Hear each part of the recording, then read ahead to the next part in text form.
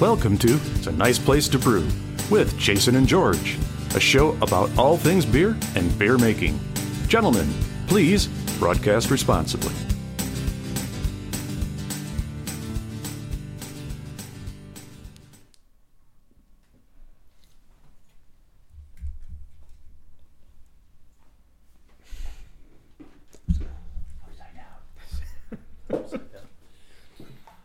All right, sound speeds. Check, all right, check. levels are 1, good. 2.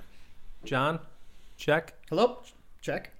Good. Pauly. Hello. Oh fuck yes! This is going a little bit too well so far. Okay. Don't jinx it, Jason. I know exactly. Yes. Not. Well, as we like to say, and we are now live. Welcome to A Nice Place to Brew. I'm Jason. And I'm George. And I'm Pauly. We'd like to welcome Pauly to the podcast here for the very first time. Pauly should be a stranger to nobody at this point, as he's been a regular on the A Nice Place to Brew webcast since early in this year, and we welcome him, and we look forward to further webcasts and podcasts. We're doing a podcast for the first time in quite a while. And just to partially explain that, we have been busy on our weekly webcast, which is available on the YouTube and Facebook. We broadcast every Thursday at 6 p.m. Central Time, 7 p.m. Eastern Time. We've done weekly shows since the beginning of the quarantine, so we've got quite a back catalog. So, in addition to our audio back catalog, which is available on your podcasting platform, whether you're listening through iTunes, Stitcher, Spotify, or any other place, you can also see our webcast every week live, or you can see our back catalog on our YouTube page. Just type in A Nice Place to Brew, find our little icon with our three beautiful faces on it, and check us out. We have a very special podcast today that I am really excited about. We are here today to talk about a very interesting historical event in terms of North American beer, particularly Midwestern beer. It'll be a name that everybody out there is familiar with, Pabst. And we are going to present today the history of the Pabst quote-unquote Blue Ribbon Award, which they have attached to their name for now more than 100 years. And it would be not appropriate for us to introduce a topic of such historical significance without our good friend John Bitterman, who's here with us in studio. John Bitterman, welcome. Thank you very much for having me. The pleasure is all ours. We're very, very excited about this. Okay, so to set that up a little bit further, Pabst Blue Ribbon, which I cannot say without thinking of Frank Booth from Blue Velvet. And before we close out on today's episode, I do want to reenact that scene because it's just too appropriate.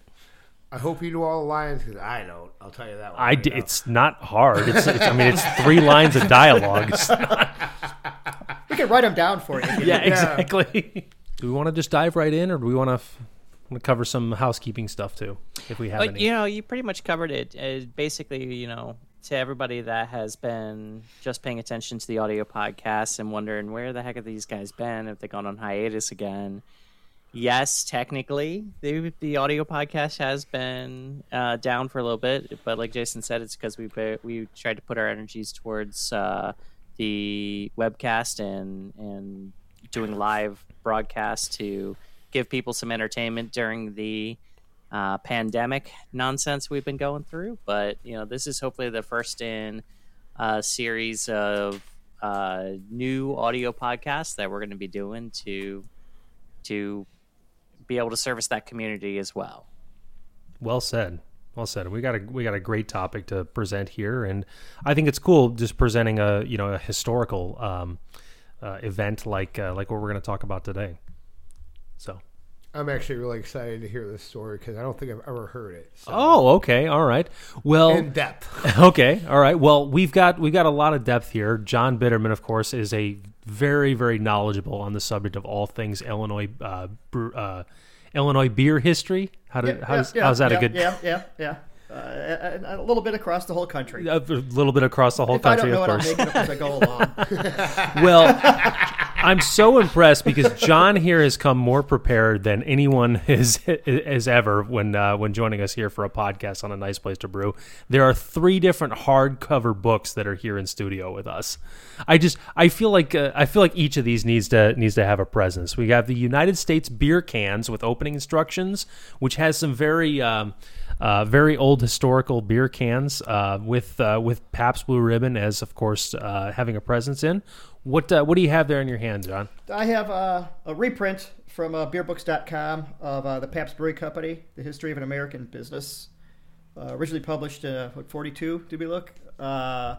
It was republished about a decade ago by beerbooks.com, along with another series of older beer books. And then I have Maureen Ugel's Ambitious Brew, The Story of American Beer, which is an incredible book in and of itself. I think this is about an 8 or 10-year-old book as well. It covers the history of the breweries in the country in general, and it's another very good book. There's a lot of good history books out there if you're after them about individual breweries or about just beer history in general in the country. That's awesome. Back to it. I think I think I speak for the craft beer drinking world when I say, the hell, World's Fair, did Germany not show up? And it's this. You know what? This really is a perfect point to start off on, and that was a question that I had for John, and maybe we'll set this up a little bit more. But I do have, that's a question that keeps recurring in my own brain as to what the competition was for this Blue Ribbon Award. But let's maybe step back for a second. Let's kind of set the stage. The Blue Ribbon Award that Pabst Blue Ribbon claims dates back to the Chicago World's Fair, dated in 1893. Is that I have the year right? Yes. Yep. All right. Okay. So interestingly enough, I found this in my research that Pabst Brewing Company had been using the Blue Ribbon acronym on their packaging dating back to 1882. So do the math on that. That's a whole 11 years before the World's Fair and before they had won any, I'm trying not to say won any award because that may or may not be true, but at least a widely recognized major, award. There you widely go. Yeah. Before it had won a major, widely recognized award, yes. Yeah, they had won awards at other fairs, some international and some not. But the thing with the Columbian Exposition was the size and scope of what it was and what it represented. It was the dawn of a new era. In many ways, it showed the rebirth of Chicago. You were 400 years past Columbus's landing here. It was the United States' chance to show and shine. And it was the largest World's Fair that had ever been held up until that point in time. So when they naturally came out on top, and there really was no blue ribbon per se. When they came out on top, they used it to their marketing advantage and switched the name from Select to Blue Ribbon. Yes, yeah, that's another fact that I found out. The brewery that we know as Pabst Blue Ribbon was originally known as Best Select, and it was founded in the 1800s by Jacob Best. Best ran the company up until his retirement, and then he turned the company over to his son-in-law, whose name was Johann Gottlieb Friedrich Pabst. And the company changed its name to Pabst Brewing Company after the son-in-law had taken over the business. This, of course, was before the 1882 date that we talked about earlier, when the company started using the Blue Ribbon, Blue Ribbon name on its packaging. So let's talk a little bit about the World's Fair in a little bit more detail. And if anybody has interest in this, there is a very, very famous book on the subject that's been published within the last 20 years. It should be known to many people out there. It's called The Devil in the White City. It's kind of 2 books in one, as John and I were talking before the broadcast. It is 50% history of the Chicago World's Fair and 50% history of America's first serial killer, H.H. Holmes. And it's built a following based on really kind of both those followings, because it's pulled in kind of two different crowds, and they both have caught on to that book. One thing I did not know until we were just talking earlier is the Chicago World's Fair is only one example of what they coined as the World's Fair during that time. John, can you talk a little bit about some other World's Fairs? What the takeaway with those were, and just kind of some of the lead up to the Chicago one. World's Fairs were generally an opportunity for the world to come together and demonstrate the progresses that were being made individually in each company, boast about their businesses, their culture, and things of that nature. Philadelphia was the one I was thinking about it earlier. Philadelphia was the 1876 one. Paris, the Eiffel Tower was built for the one in Paris. There was one in Buffalo, New York. And then Chicago came along, and I'm sure there were a few in there in Antwerp and some other European cities. It was basically European and America's chance to show what it was, because most of them had been held in Europe, and all of a sudden one pops up in America. And people started to take notice, especially after the 1876 Philadelphia exhibit, that America had come into its own. It was no longer the backwoods country that a lot of the Europeans had thought about it as being, because we were such a young country, but we had surpassed all of the European nations in their ability to do things. And then along come the 1893 Columbian Exposition. I read someplace, and I can't remember, something like 20% of the world's population showed up in Chicago over the course of that period of time to come and see the White City. And it was the White City because it was all lit up. It was nobody had ever seen anything like that before, because it was lit like nothing had ever been lit before. The buildings were gorgeously lit. They were white. And just miles and miles of exhibits from all over the world. You had camels on the Midway, which is the area, the Midway Palisades. Wow. You had Inuit Indians. You had Aborigines were there. It was truly the largest exhibit of anything that the world had ever seen before. More countries showed up. More businesses bought things to exhibit. I can't say for sure. I think International Harvester had the Reaper there. Cracker Jack showed up there. It was the first introduction to Cracker Jack, and all sorts of oddball things like that.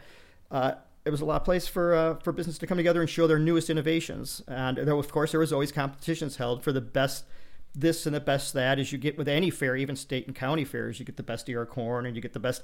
But they were judging the best businesses and the best products that were available from businesses, as opposed to something more economic, more ergonomically or agriculturally significant. Right. That number is worth repeating, that an estimated 20% of the world's population made their way to Chicago to participate to some degree in the World's Fair. Yeah. That's incredible. Yeah, it really showcased what Chicago had been, considering that just a mere 20 years earlier, the city had burned itself to the ground for all practical purposes. Chicago Fire was 1871, and you're only 20 years past that, and the city had risen the way it had. And I think that's part of what was the big draw for people, is the word got out. And it was really more than 1 year. It actually opened in 1893, and it rolled itself into 1894 because of its immense popularity. Yeah, the actual duration of the World's Fair was like 4 to 6 months, wasn't it? No, it opened in the spring of 83, and they were going to have a large closing in 1893 and 1894.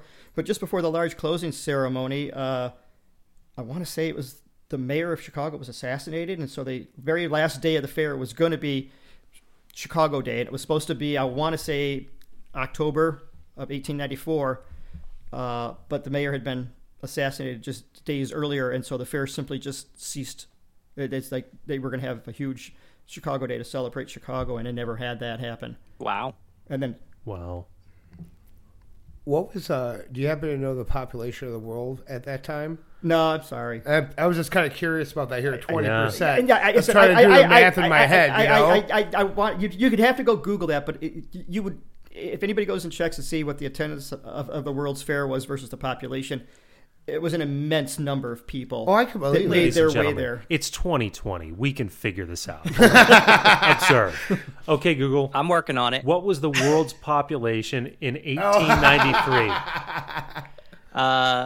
I beat you to Yeah, it. no, you didn't, because 1.5 to 1.7 What was the world billion. population in 1910?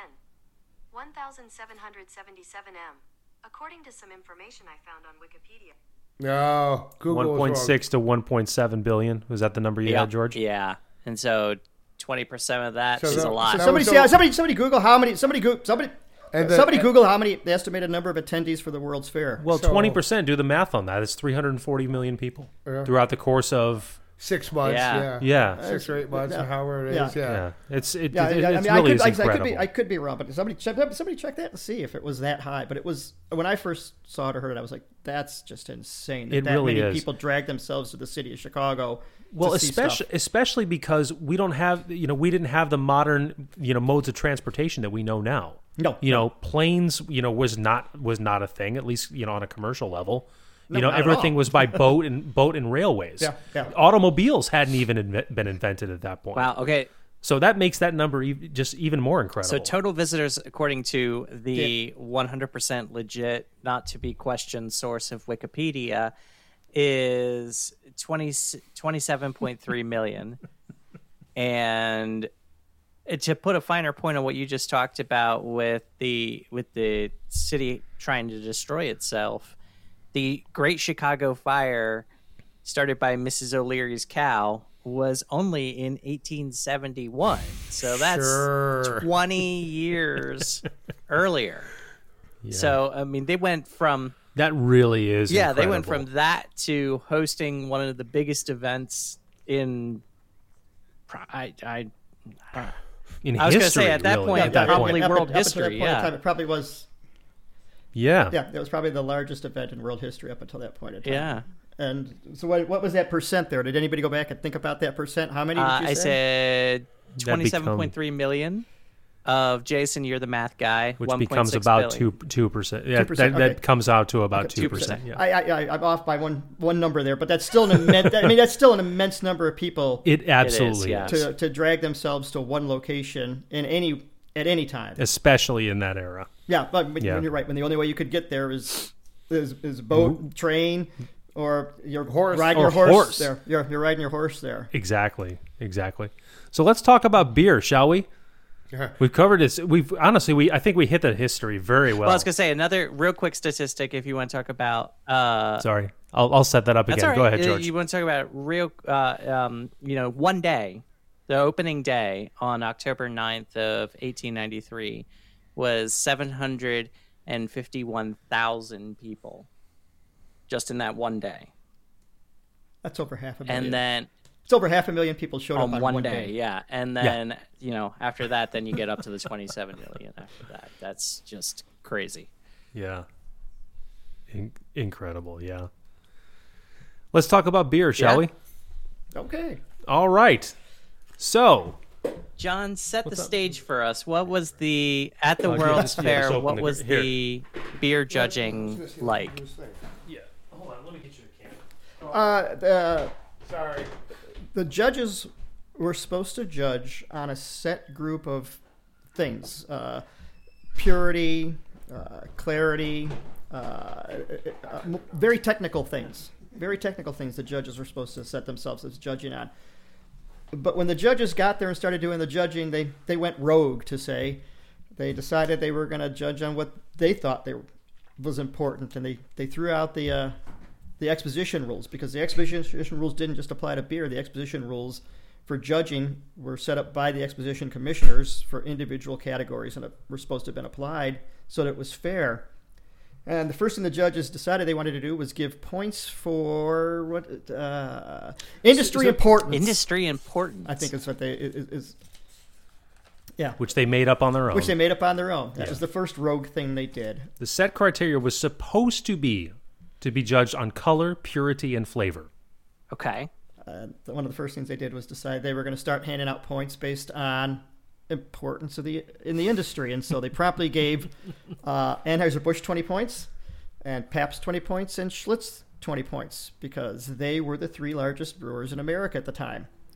Well, needless to say, the smaller brewers objected vehemently, the foreign brewers objected vehemently, and automatically, before they got into judging any of the actual criteria, a minor fight ensued over the judges' failure to follow the rules they were given. It just kind of spun out of control from there in the ensuing months. Ultimately, to the point that claims were made falsely by Pabst and Anheuser-Busch about illegal judging. They went back. Some of the smaller brewers tried to bribe some of the judges to change their scores and opinions. Ultimately, it was a chemical analysis that almost shifted the entire situation to why it was Pabst that came out on top of Anheuser-Busch and Budweiser, which, oddly enough, is what it was supposed to have been about anyway, was purity, clarity, and taste. Exactly. So even though they handed out 20 points to 3 brewers because they were industrially important, those 20 points ended up being moot in the end because the ultimate decision maker was a chemical analysis that proved that, in fact, oddly enough, Pabst's beer was chemically superior to Against Budweiser. what standard, though? I mean, like, what was their benchmark for, quote, chemically pure beer? I have no idea. I would imagine probably they're using the same standards that we use now, in the sense that adjuncts, emulsifiers, head retention things, chemicals that were dumped into beer that shouldn't have been there. It was in the years before the Pure Food and Drug Law of 1906, so it wasn't unusual for brewers to add things to their beer to make it look nicer or prettier or cleaner or clearer. It's also part of what determined Germany years and years before that with the Reinheitsgebot was that they were trying to avoid the impurities in beer. So whatever judging they were using focused, I'm sure, on the lack of things that shouldn't be in beer. So they ended up saying, okay, how important you are to the industry, which is just a laughable criteria. It's unbelievable. And then the chemical test, and then did anybody actually taste it to say, like, and judge it on that criteria? Was that part of it at all? No, no, that was part of Okay. it, and I oddly enough, I don't think either of them came out on top in taste. Lowenbrau, oddly enough, won an award for their lager. Adolf Coors won an award for his beer. So, and there was no first, second, and third. If you scored 80% or above, you were recognized as an excellent brewer. There was no blue ribbon given out. There was no gold, bronze, or silver medal. If you scored 80% or above in the pointing scale, that was good enough for the judges.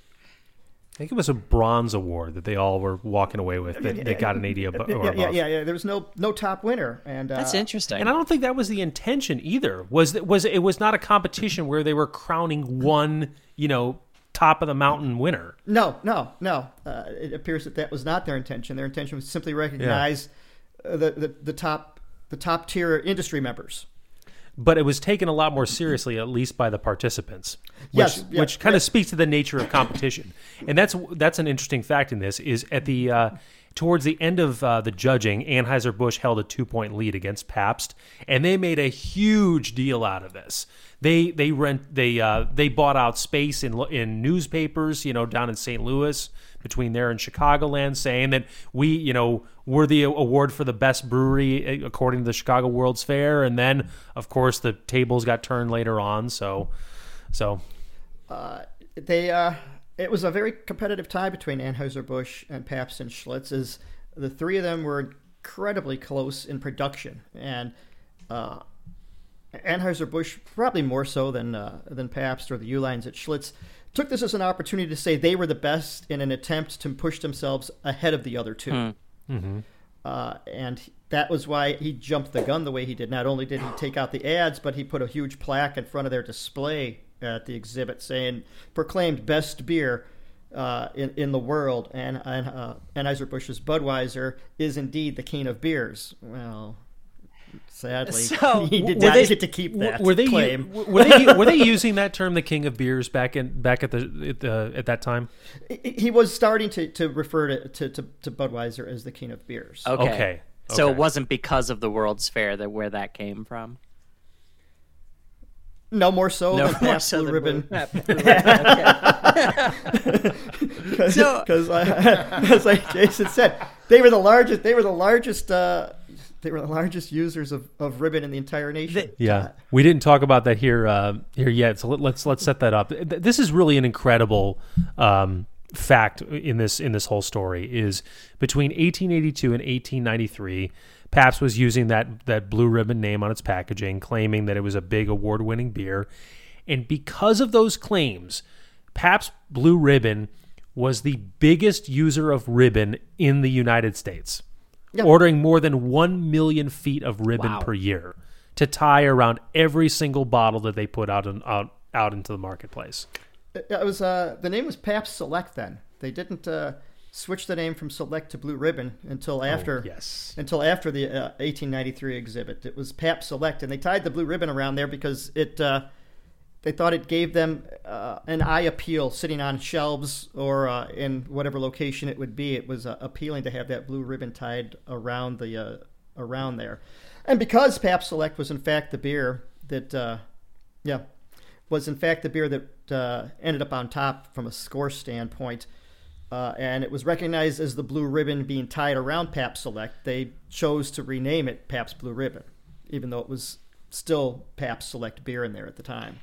They switched the name because that blue ribbon had become so recognizable, and they, in the battle over the best beer, they came out on top and showed Anheuser-Busch who. I will say, as someone that majored in public relations and communications, my brain's exploding because, like, truth in advertising just didn't exist back then. It seems like, and they just said whatever they far from it. Said whatever they wanted to.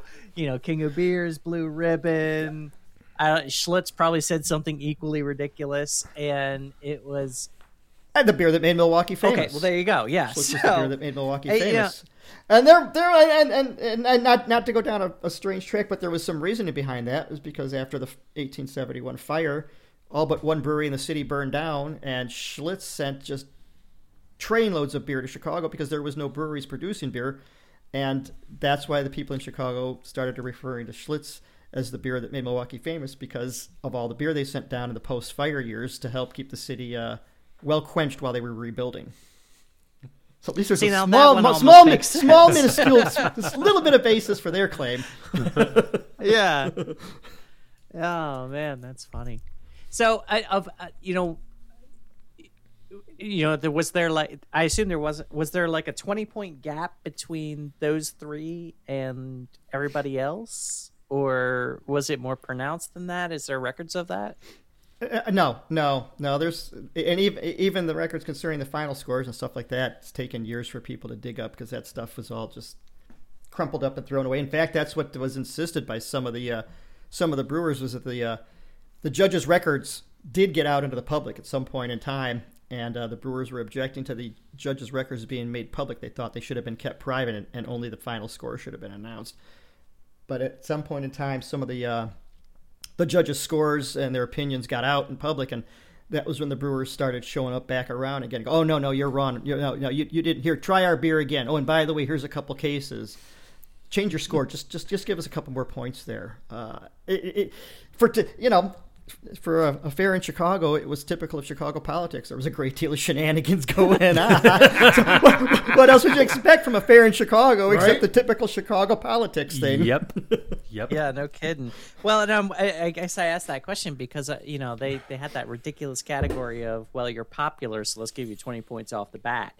But if there's only, say, 10 points between, Pabst and Budweiser and Schlitz and some of their foreign competitors, then arguably those are the better beers if you take that, erroneous category out. So I was wondering if any of that had survived to say, to look at it with a more modern lens of, okay, what is actually the best beer at the time? So I guess the thing you would immediately notice is who was affected by that 20-point deduction for, what was it, commercial viability or imagery or whatever it was. So it would have been every other brewery, but Schlitz, Pabst, and and Anheuser-Busch. But that ultimately is what created the problem that people the puffery, because that was a lost fact that, in fact, they had been given those 20 extra points. It was creating just tons and tons of controversy. Some judges refused to be a part of that. There was fighting in and amongst the judges eventually. The whole thing was ultimately just a sham for Pabst to say they won and for Anheuser-Busch to say they won. Despite the fact that there was no winner, all you had to do was get 80% of the total points. And even with 20 points extra for those three, so many breweries hit that 80% mark on the point total that it didn't matter. That 20 points didn't ultimately affect a lot of the brewers who ended up getting recognized for the quality of their beer. Like I said, Lowenbrau out of Germany clearly didn't get the 20 points. Neither did Coors get their 20 points. So, but yet they were still recognized. And they still got recognized? But they still got recognized. Okay. So, I mean, that tells me that that historically those were probably the better beers. Right? Ultimately, the judging committee may have gone back on themselves and said, "Yeah, okay, we're not doing that crap," and pulled those 20 points back as well. A lot of that is just lost to the historical record what ultimately happened. But for Lowenbrau to have gotten an award and for Coors to have gotten an award, Labatt was recognized for their ale and porter out of Canada. Clearly, they didn't get the 20 points, but they all still managed to hit that mark that allowed them to be recognized for their superior brewing quality. Maybe it was just chaos. It dragged on for almost 2 years after the fair ended before ultimately the judges said, "Okay, we're done with you people." The fair commission said, "Okay, we're done with this crap. We're a year and a half past. Enough is enough. We're a year and a half past the fair ended. We got to move on with our lives. Just go do whatever the hell you people want to do." Well, you had talked about those shenanigans and things. Other than them trying to bribe them with beer, is there anything else that is reported that happened during that? That as far as like trying to influence the judges. They all had exhibits there, and they were trying to get the judges at one point in time to award points based on the quality of the exhibit. Even it's got no bearing on the quality of your beer.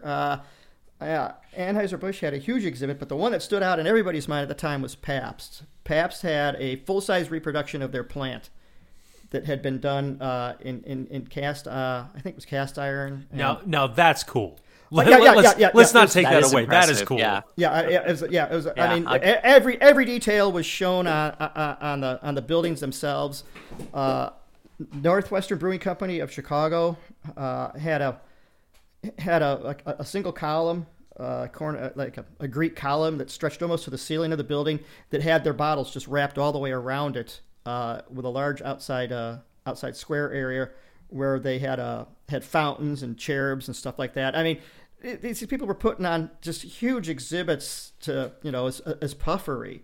And some of the brewers went, "Oh, our exhibit's way better than theirs. We should get a few extra points. You should be judging on exhibits too, not just on the beer and on that 20 points." And it was just wow. So it's just a messy competition / non-competition. Wow. And they had a structure when they walked into this, and they just threw it out the door, and that's why this delved into just this chaotic mess. Well, it sounds like it sounds like with all the jiggery pokery that was going on that wouldn't have helped. Of course not. Yes, exactly. But it was a flimsy structure to begin with, and when it started going downhill, it just it just kept tumbling from there. That's my take on it. I'm with you. So it's like 24 of the nation's nearly 2,000 brewers showed up, and basically the judges rejected all of the rules unless it was advantageous to Busch, Pabst, or Schlitz. So it's like the judges walked in there going, "Well, the hell with the rest of these small brewers and the rest of the brewers from the rest of the world. It's going to be one of these three because we're America, damn it, and we have the best beer in the world." Well, I think it goes beyond just that because you're talking about breweries that were within 300 miles of Chicago at that point. Both Very Pabst true. and Schlitz were both Wisconsin breweries, and then Anheuser-Busch down in true. St. Louis. So there is a Midwestern pride factor that I think factors into that. I can agree with that 100%. Yeah. Well, and that, I mean, those kind of feelings are true even now. Yeah. You know, I mean, we're, being here in the Midwest, I mean, are we partial to Midwestern breweries? Most likely, especially ones that, that the collective four of us are all friends with. Oh, yeah. So, Exactly. I guess that's just kind of, human nature there. Well, when it comes to Schwell beer, I still love my You're supposed to be an impartial World's Fair, And Pauly just a call out to hams, and I think that's very, very fitting for here. From the land of sky blue waters. You can't go wrong with that. Yeah. Part of the problem was that it was the concern that Pabst, who was making well over 1 million barrels of beer at that point in time, maybe 1.5 million even, having been the first brewery to cross that threshold, had the same chances of taking home a medal as a small 2-bit brewery from Buffalo, no offense, that was only producing... Hi, Scott. Hi, Scott. Hi, Scott.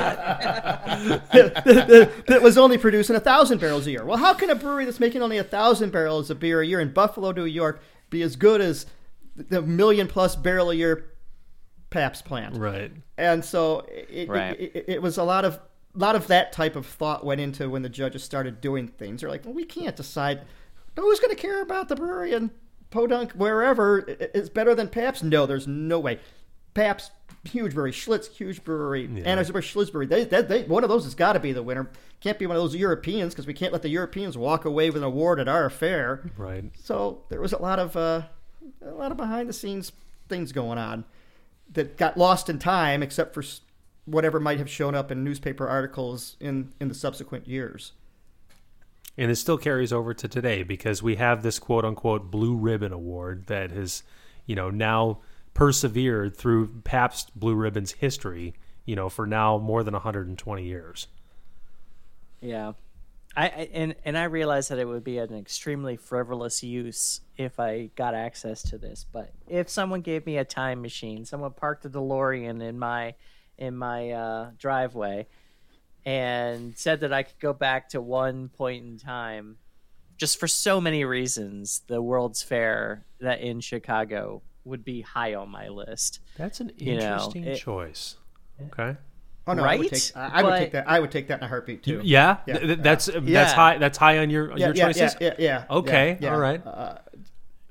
All the new stuff that was being introduced at that time. You have H.H. Holmes. You have this nonsense going on. You know, the grandeur of the buildings and the lights and the lagoon and everything that went on there. Yeah, it was. I'm sure it was. For all those people who showed up, it was quite the spectacle. That's a very, very interesting choice. And I'd have to give some thought to like what would be my top 2 or 3 to hop in a DeLorean and exit the car in a different in a specific historical event like that. I know my thing, but it would not be beer related. Yeah. Woodstock. Just remember to no. Okay. Not Woodstock. Okay. Would probably be that. I could make an argument for Woodstock. No, I could get that argument. Yeah. I mean, I would love to be a part of that, but it would probably be like a certain time in Grateful Dead history for me. That okay. A certain tour of a certain year in a certain state that is known to be really good. So I would have to do that just to experience that.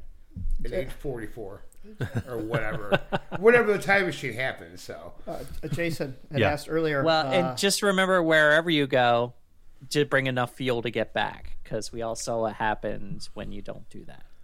Well, because you need to generate 1.21 gigawatts of electricity in order to travel through time. Right. Maybe the flux capacitor or lightning or whatever. Because they don't have plutonium before the year 19 whatever. Okay, John, you were saying? Just to cover a couple points, because I got the books in front of me. At the Centennial Exposition in Philadelphia in 1876, Pabst won a gold medal. At the World's Fair in Paris in 1878, they won a gold medal again. And during the 80s, Pabst won top awards at American fairs at Atlanta, New Orleans, and Buffalo. So they had a string of awards going on. Wow. Okay. They were rolling into the Columbian Exposition as one of the highest awarded brewers there was around. And And here's a description. At the fair's agriculture building, Pabst displayed a 13-foot square gold-plated model of the Empire Brewery. Wow. So this is, there's so much in this that's just visuals, because they have all these things to demonstrate. Yeah. Well, they're, I forget. One brewery had a miniature operating model of their brewery. I remember reading that at one point. That's amazing. At one point in time, that there was a little miniature operating model of one of the breweries. Were they brewing beer in there? No, they were not. They were not actually producing. That's. I was going to say that could be impressive. Right there. Talk about being ahead of your time. Forget Pico Brew. They got this figured out way earlier.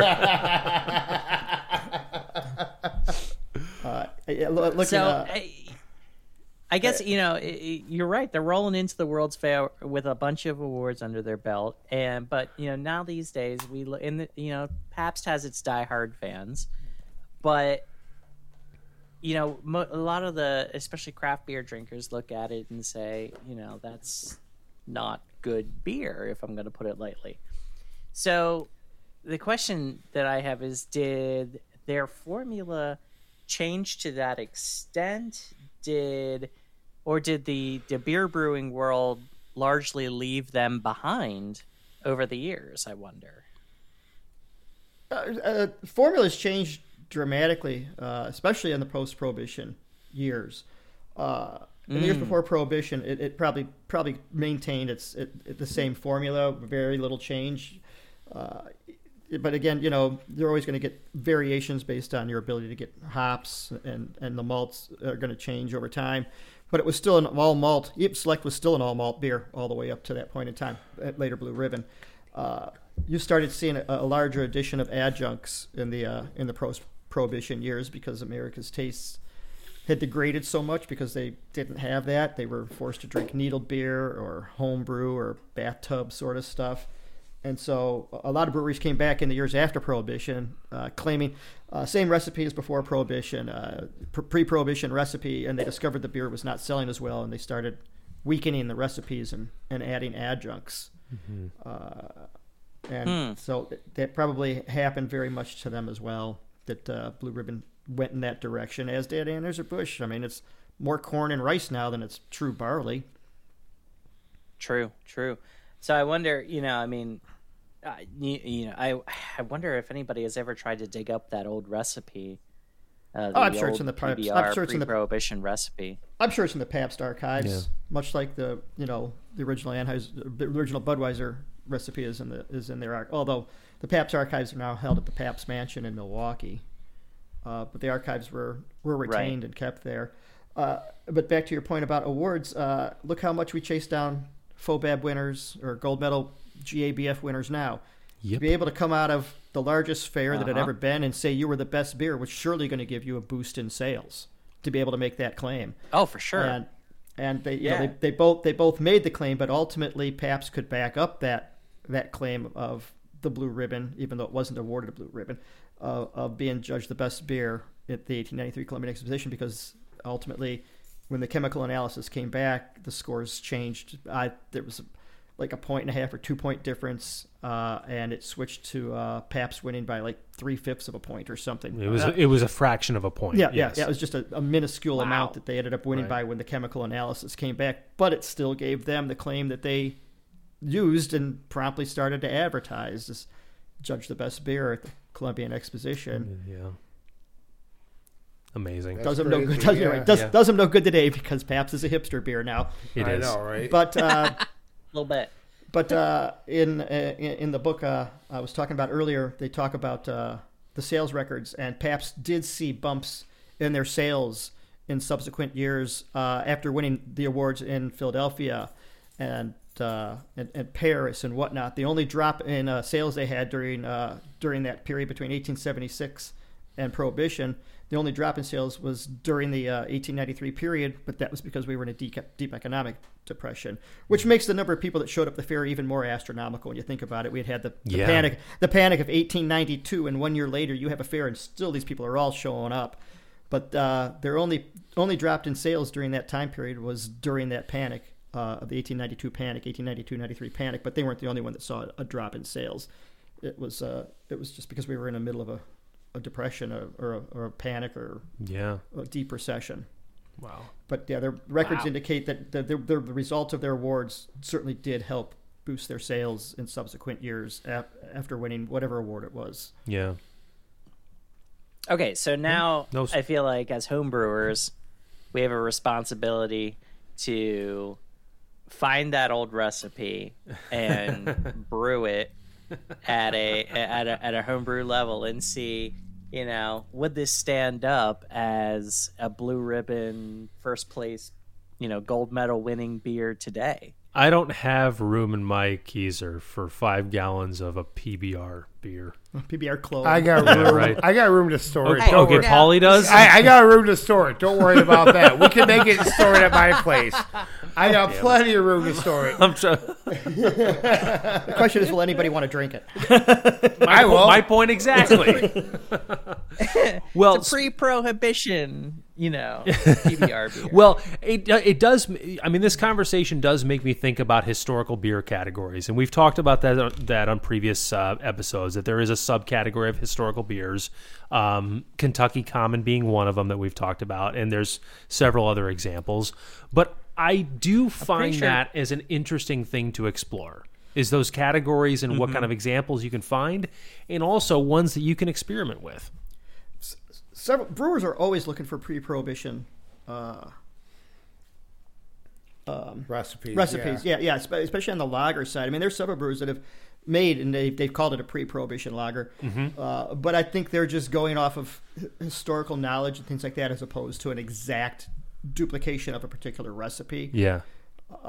But certainly the recipes do exist for the larger brewers. The Schlitz archives were trashed, so that's gone. The Stroh's archives were trashed after the merger with Schlitz. You're literally looking at just only 2 or 3 brewers in the country that probably still have those recipes and would have access to them out of their archives. Your best bet would probably be to chase after a European brewery, because so many of them didn't go through the mergers that the American brewers did and the things of that nature. And it's surprising that, but not at the same time, that ultimately it came down to competition of the 3 American brewers. When there was only a few hundred American brewers there, there were a bunch of overseas ones that, like I said, the judges were like, well, it's America. We can't have a European brewer win the best beer award. Right. We got to do whatever we can to make this work. Here's 20 points for you, you, and you. Right. Well, can I segue to something slightly different? So, please do. Okay, all right. So the structure of this competition was supposed to be color, purity, and flavor before it delved into something completely different. So I bring that up because there was a beer that was just poured in front of me by our good friend Pauly here, and I would like to judge this beer that's in front of John, me, and Pauly based on the original criteria that was designed for the Chicago World's Fair, without taking into account this ridiculous point about just who's got the most recognizable branding. So, that being said, Pauly, would you like to introduce what we have here? We have my very first professional brew, which is a West Coast IPA. It's the first days. I was going for the old classic West Coast style, classic hops. Cascade, Simcoe, Centennial, and Columbus. I want to say Chinook, and then I was just going for the old school style. I mean, that classic resiny flavor. I did not use Whirlflox, so don't look at it like that, Jason. Although he did help me brew it, and it took us forever to transfer into the fermenter. It did take a long time. But still, I'm very happy with this, and it's been a good seller down there, So let's talk about this in terms of the 3 categories. So color, you absolutely nailed West Coast. Like, I mean... It's a nice copper. Exactly. Yeah. Nice copper color. I mean, you couldn't criticize the color if you tried. Purity, for not using Whirlfloc or any kind of clearing agent, this is incredibly clear. I mean, there's not an ounce of haze. There's not an ounce of debris. It's perfect in that regard. It is really really clear for not. Well, now you gotta taste it.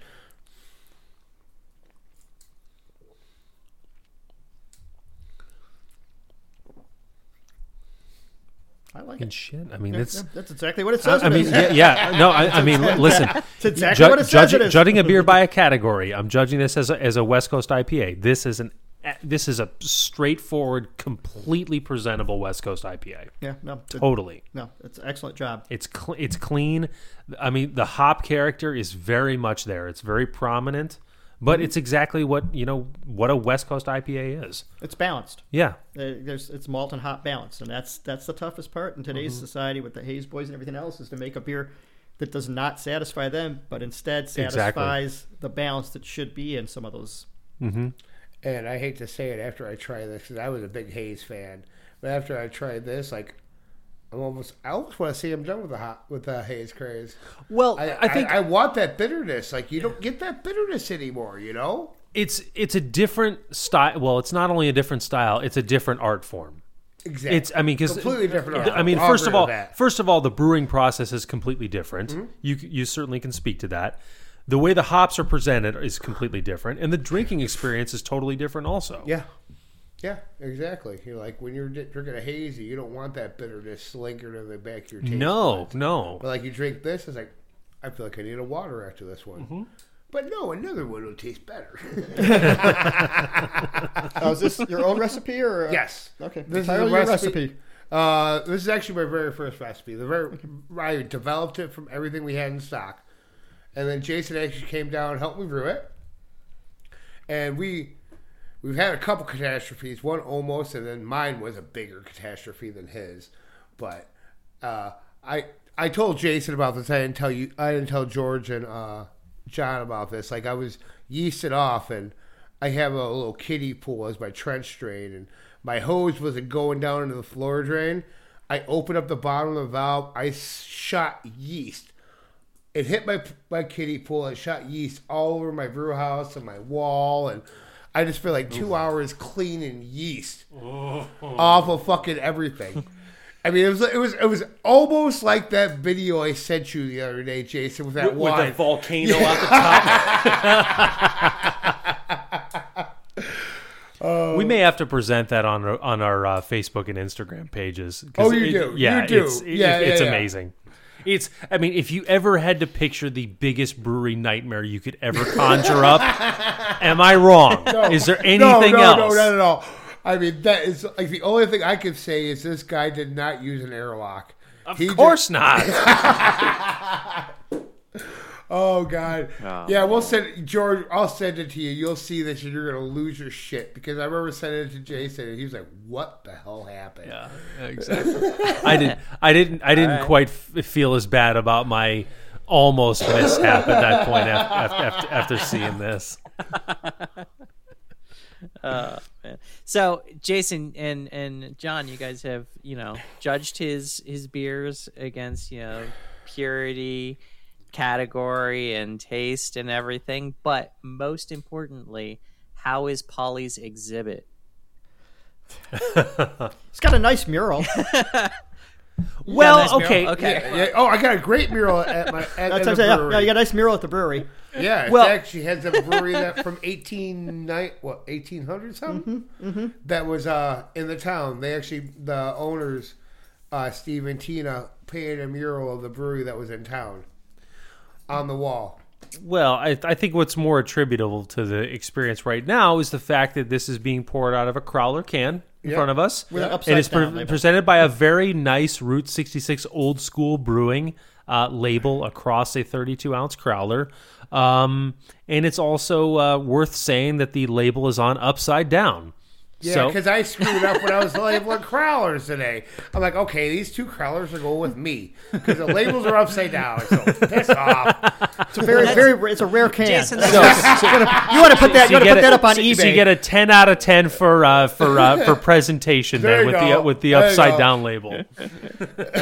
Jason, that's just so when you pour the beer, the label will be right side up because you're turning the can over to pour the beer. All right, fair enough. Fair enough. So is it wrong that I've actually figured out? I've actually thought about ways before I seen the said crowler to where you could have the label face out as you're pouring it, because it's all about when you put this top on your can before you seam it. You put it at the right angle. You could be pouring it with the label coming out. So I get where you're coming from, Pauly. Remember, we talked about how the mug clubs are always facing the logo inward when it should be outward. So I get where you're going. I'm actually giving Jason a demonstration right now. All right, yeah. All right, I'm coming around on this. I first was like, okay, no, all right. Well, when you're a small brewery and you're canning one at a time, you could think about this shit. Sure. When you're pumping out cases and cases and cases at a time, it's whatever the goddamn top lands on the top when it's spinning. You figure it out. Right. So I will give him 20 points for market importance because he is the only brewery in Wilmington. Hey, thank you very much. So I will give him those 20 points for market importance because he's the only brewery in Wilmington, Illinois. Well, how about let's go one layer further. I mean, we talk about historical significance, and this brewery is all about Route 66 and old school. Mm-hmm. So who's presenting history in a nice context better than Route 66 old school brewing in Wilmington, Illinois? Exactly. 20 points. I had 21 points. Fuck, throw an extra one on. See, this is how this judging went completely to shit. Because you get these crazy ideas, and then it becomes a rule. Especially after we had a couple of beer or two, it happens. So whatever. Exactly. We're setting the stage for exactly how this judging went completely wrong at the Chicago World's Fair. Goddamn judges were drinking the beer. That's what happened. So now you all know. Did you revive the tradition, since we're doing an audio podcast, of a quiz? No. Oh, that's a shame. No, okay. There's no. John? Okay, I can cut this out, but I'm going to kind of put John on the spot here to see if there's something he can. Yes, again. John, we do have a recurring piece on the podcast here where we present brewing trivia, where we pull out just kind of a historical fun fact, put it in a question form, and we ask the people that's here on the podcast and see if anybody knows it. So do you have any kind of fun fact that quickly comes to mind without doing too much of a deep dive? Oh, that's an easy one. Okay, all right. Oh, nice. All right. Because we're talking about Pabst Blue Ribbon. Pabst was the first national brewer to put their beer in a can. They initially called it Pabst Export because they didn't want to ruin the Blue Ribbon name. Mm-hmm. And when cans didn't fail, they called it Pabst Blue Ribbon Export. Who was the first brewer to put beer in a can, and when? See, my brain went to the first company that put beer in a bottle, and I do know the answer to that question.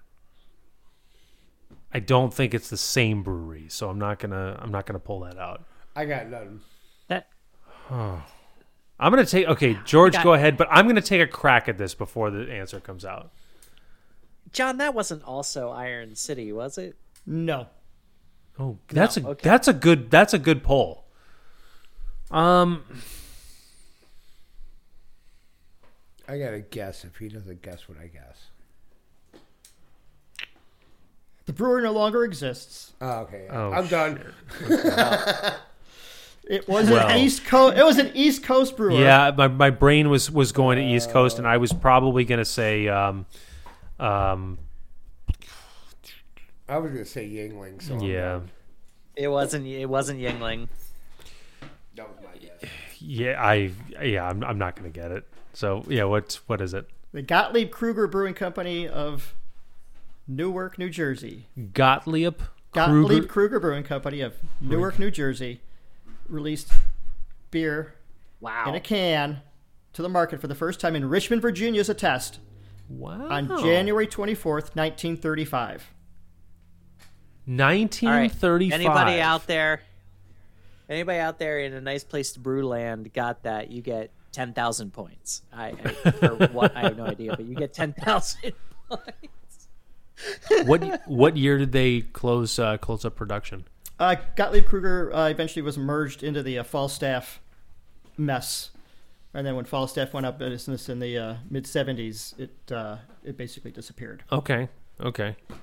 Like I said, it wasn't that long after that.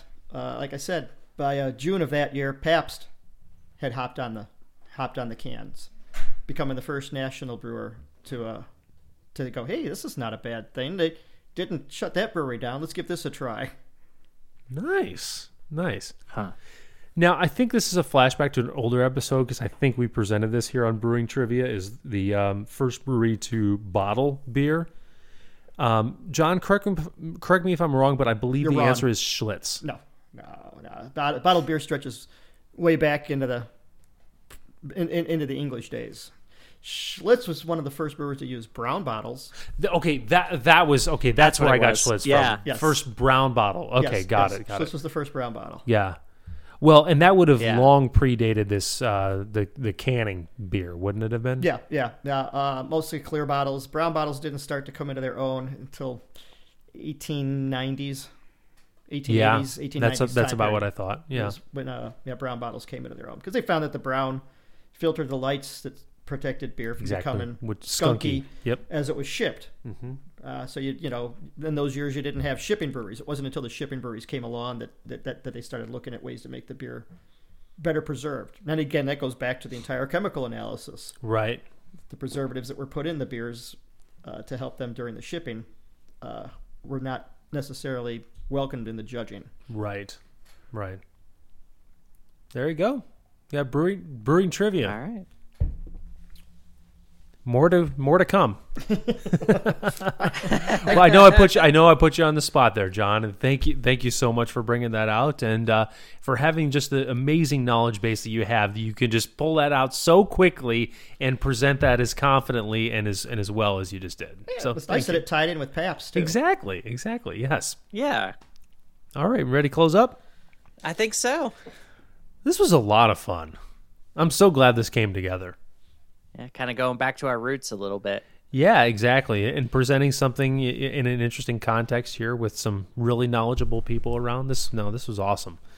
John, thank you so much for joining us. Thank you for all this literature that you brought here and all these facts that we've gotten to share, and Pauly for sharing these very delicious beverages, and for the nice story that we have about this about the first Pauly beer start to finish from Route 66 Old School Brewing in Wilmington, Illinois. And for the first audio podcast that A Nice Place to Brew has done in a long time. Well, we can tease this here. Our next audio podcast, we have a topic for. And George, do you want to talk about that? Yeah. So in the next audio podcast, you're going to see a conversion as Jason understands the glorious nature of sour beers, and while we're talking, he will come around and decide that he actually likes sour beer. I take more than a slight issue to the term glorious that's being used in this description. Side, Jason. No. The power of Christ compels you. We are going to bring back a guest from our video podcast that we've been doing, and we're going to discuss sour beers, kind of the different ways they're produced, and what makes a good one and what makes a bad one. So that'll be the next one that we do. Yes. And if you can't wait until then, check out our webcast, which we do every Thursday on our Facebook and YouTube channel at 6 p.m. Central Time, 7 p.m. Eastern Time. If you cannot catch us at that time, that is no problem at all. You can go to our YouTube channel under the name A Nice Place to Brew and see all of our past episodes, including the ones that have recently been completed. We have an archive that goes all the way back to the beginning of the quarantine, so there is plenty of material out there. Our back catalog of our audio podcast is available on all of the audio platforms, iTunes, Stitcher, Spotify, and all the places you get your podcast from. We have social media links under the names A Nice Place to Brew and Nice Place to Brew, and we have a website under the name under the website address www.aniceplacetobrew.com. The webcast will be out before the release of this episode, but check out our webcast every Thursday. All right. Thank you so much, everybody, for joining us. We will see you next time. Have a great week, and we close off every show the same way as we raise a glass, and we can do this live now, which I'm so excited about. Yeah, right. Ladies and gentlemen, it takes a lot of good beer to make great beer. Cheers. Cheers. Cheers.